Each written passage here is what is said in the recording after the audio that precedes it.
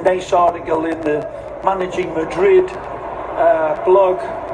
Wonderful lads that do a great job there. And worth reading about that man there. Karim Benzema needs to rest, and the numbers reveal why.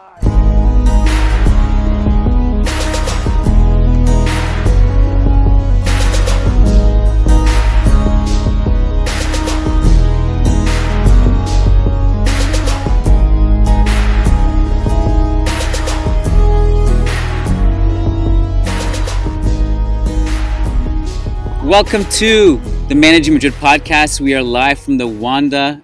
This is your host, Kiyan Sobhani. Joining me is Ben Hayward. Ben, how you doing? I'm good, Kiyan. Thanks. How about you? I'm doing great. So we saw a lot of people on Twitter and whatnot complain about how boring this derby was. I think you and I had a blast. I don't know. I had a blast. I thought it was fun game to be at. There was a lot going on. It was a good atmosphere. I don't know how you felt.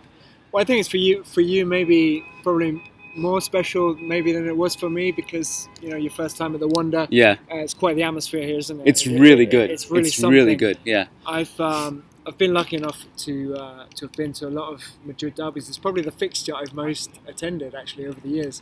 I was in Lisbon. I was in Milan. I was in Champions when they played in the semi-finals, in the quarter-finals. Right. Calderón. League, Supercopa, they've played so many times, haven't they? Often it's not a classic, right? But it's always fascinating. It's always tense and tight, and certainly after what we saw in pre-season, I wasn't expecting to see that tonight. Well, that was interesting because Ewan and I were talking after the game on Wednesday because we were talking about this upcoming derby. Like, how much did that pre-season game matter in terms of like how much of it was a premonition? Because you remember Ramos came out and said after that game, Atleti approached us like a Champions League final, and for us it was just a friendly, and people kind of got upset about that quote. Sure. And Zidane said it as well. Actually, they both said it. And at the time, I don't know. For me, it's not really what you want to hear from your captain I agree. And your coach, but there was an element of truth to it as well. There was two sides of the coin. One is that it's hard to just flip a switch and say, okay, now we're going to lock it down. But the thing is also, what's interesting is that they did do that today. The past 3 games, you and I were talking off air, how impressive the defense has been and how kind of maybe surprising that was, given that 4 games ago was the PSG debacle where they looked all over the place. So somewhere here, a switch flipped. After the PSG game, Zidane kept talking about intensity. He's mentioned it in every post-game presser since, intensity. We don't really know how to measure it, but you can kind of see it, like Kroos, even in this game, was tracking back like a madman, and he did against Sevilla too. So something must have changed behind the scenes where they flipped a switch and said, okay, we really got to focus on this. And someone had asked Zidane, about kind of just the lack of chances in the post-game presser, and he was like, we put in a great performance today. Like, our defense again was great. So the biggest takeaway maybe just how good they've been defensively. Well, that's right. If you go back to Paris, which was not so long ago, Yeah. It's just last week, in fact, 10 days from Paris or less. And, Real Madrid didn't have a single shot on target in that game, and defensively they were awful, and Zidane uses intensity often as an excuse, a bit too much for my liking, but certainly it's true that since then they have had that intensity, and defensively they've been really good, even when the second string came in against Osasuna the other day, right? It's the same level of commitment. Intensity, but also concentration. We've seen, particularly, Sergio Ramos, great defender though he is prone perhaps to lapses in concentration in games against lesser sides. But I think they've been really intense. They've been really concentrated since then. And one other factor, which I think has been really notable, is how, as you mentioned, as you alluded to as well, that it's not just the defenders or the midfield, but it's also the attackers tracking back. It was mentioned in the presser we were just at that Bale, Benzema, and Hazard were all working hard defensively, and that's something we haven't always seen with Real Madrid. When the BBC were here, Bale, Benzema, Cristiano, they didn't always track back and help out. But when they do it, it makes so much difference. Well, that's an interesting point, because Ronaldo was very much in this energy conservation mode often with Real Madrid. So, they suffered a little bit defensively because of that. Obviously, he brings so much more to the table. He's one of the greatest players of all time. But it's interesting with Hazard because the lack of chances Real Madrid created today. I wonder how much that changes when Hazard reaches his, maybe peak or at a higher fitness level. While his offense hasn't been great or even good the last few games, he's worked really hard. Even this game, he was helping Nacho on a couple of occasions when Trippier was making those overloads, putting those crosses in. But I'm interested to hear your thoughts on this because I was talking to a few journalists before the game, one of which said something interesting in that, why isn't it a big deal, or why haven't we made a big deal of the fact that Hazard has showed up so out of shape? It should be a bigger deal. It's unprofessional. They paid a lot of money for him. He's a professional footballer. He should be showing up as if, he's in his Chelsea fitness. What do you think? Yeah, I think it's something that's obviously far from ideal. He arrived as a new Galactico, the first kind of Galactico-style signing that Real Madrid have made in many years. He was given the number 7 shirt, which has very special significance, not only because of Cristiano, but going back to Raúl, Butragueño, and others in the past.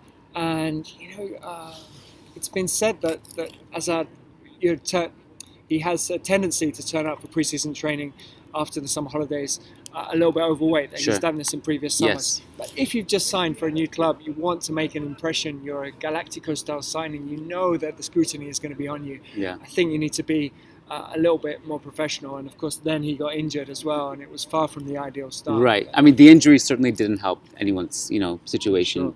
Sure. But there's sometimes you can look at a player if he's overweight or not and kind of judge him. Maybe you're right, maybe you're wrong. But there were clear signs to me that his legs were heavy today. There was this moment in the second half where Fede Valverde plays a great pass to him, and he gets the ball in an ideal spot where Chelsea Hazard would have carried that ball up the pitch and created an attack, and he just kind of it's as if his engine just failed him and his legs just died and he just lost the ball. Yeah, I definitely noticed that. What I noticed today with Hazard, which maybe we don't see when he's at his best, is that instead of trying to beat his man, he kept cutting back inside because he didn't have the pace to go past him or the trickery to be able to do it. And maybe that's a confidence thing as well, but it probably is a fitness thing at this point as well. Were you, I guess, surprised that I think both teams generally defended well. Neither team really particularly attacked well. It was funny because some people were talking about the XG after the game because it seemed like Real Madrid's would be a bit higher given that Benzema header that Oblak saved, the Kroos shot that Oblak saved, the Bale chance that he hit over the bar. Turns out Atletico's XG was slightly higher. I think they just had a higher volume of shots, but also I guess Real Madrid's chances weren't as clear-cut as we thought, and Oblak made great saves on difficult chances. But regarding the offense, Oblak was saying in the post-game presser that derbies are complicated because you don't want to lose and you don't want to win. And that was the most apt description of this game because it seemed like neither team wanted to give way. And in a way, for Real Madrid, that's kind of nice to see.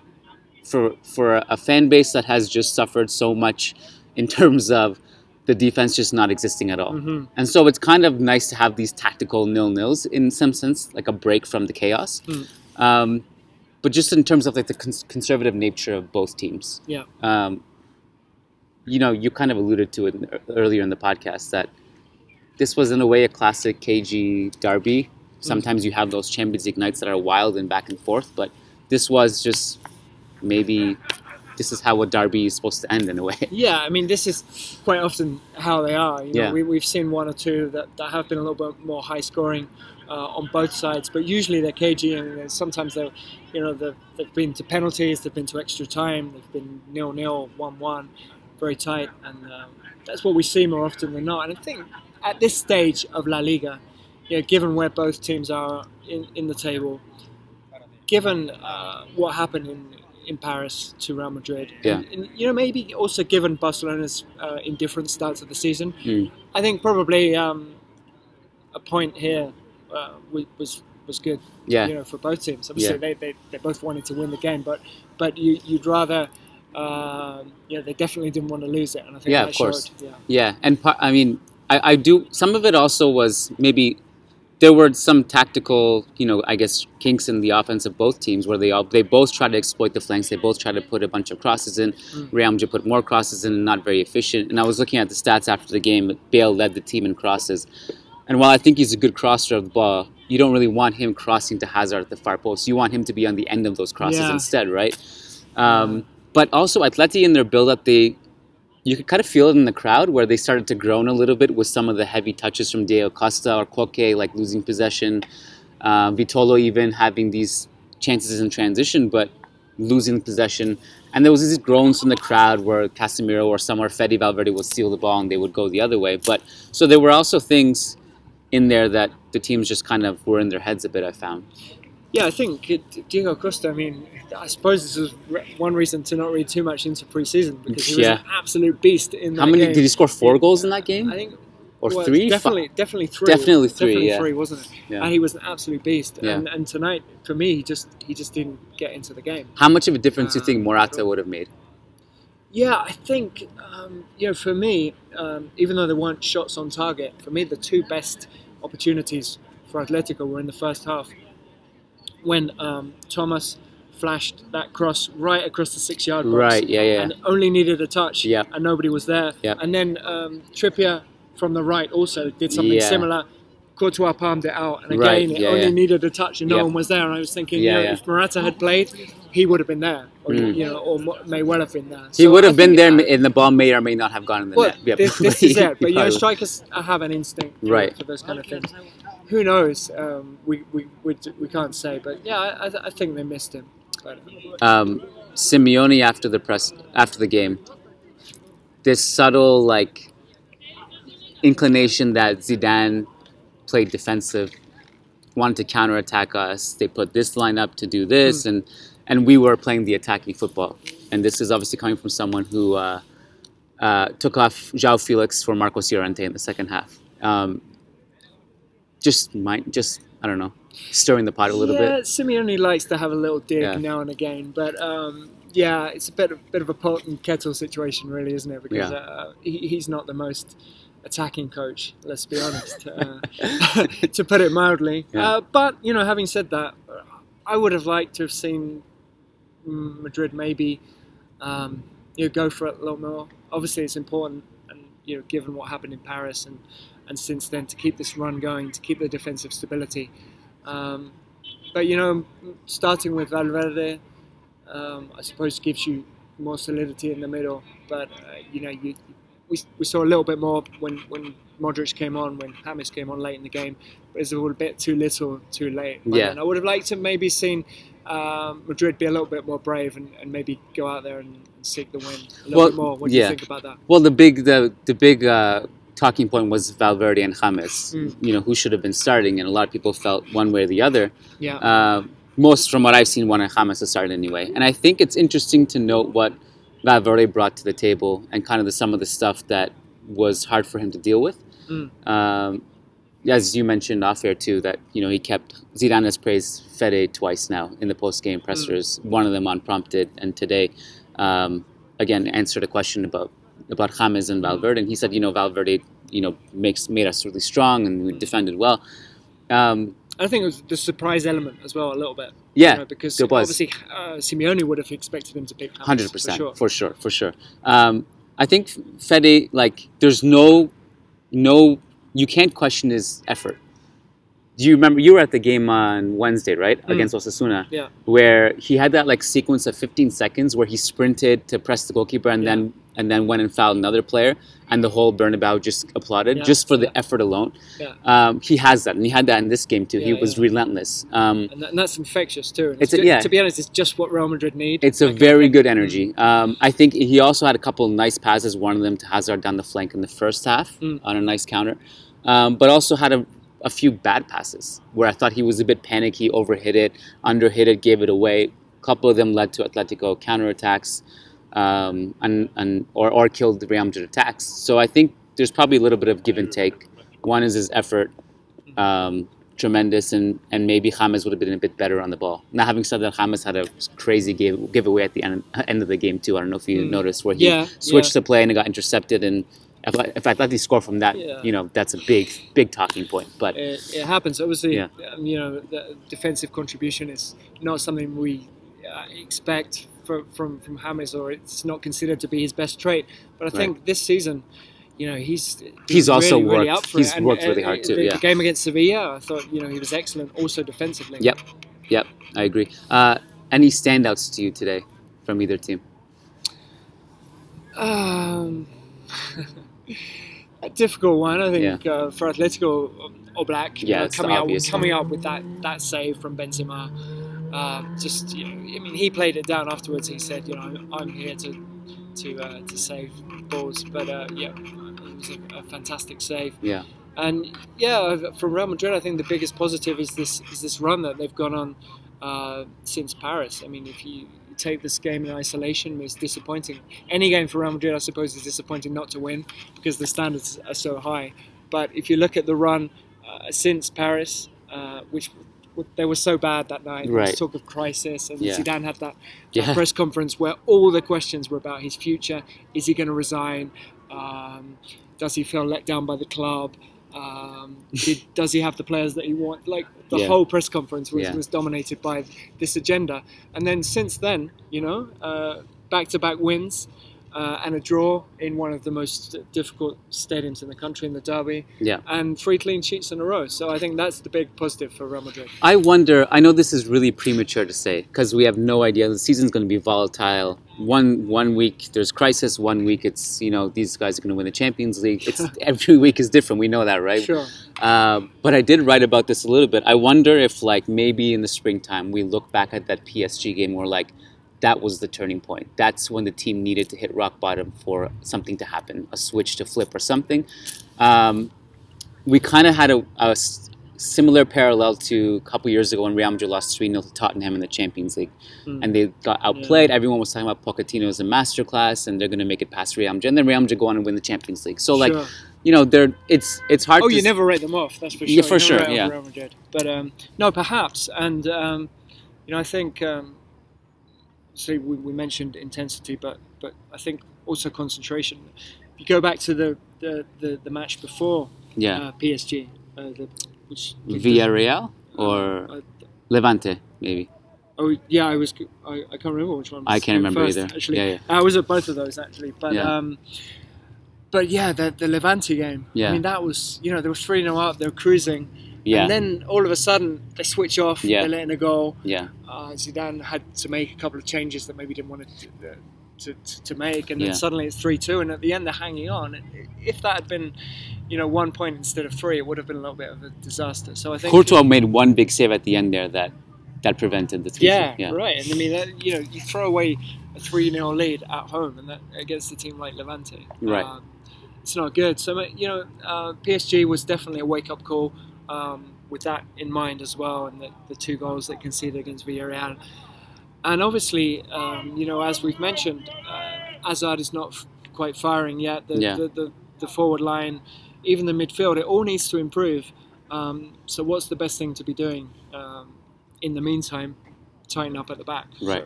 So, as Zidane said in the press conference, he believes that will come. And, in the meantime, I guess, not conceding has to be a positive.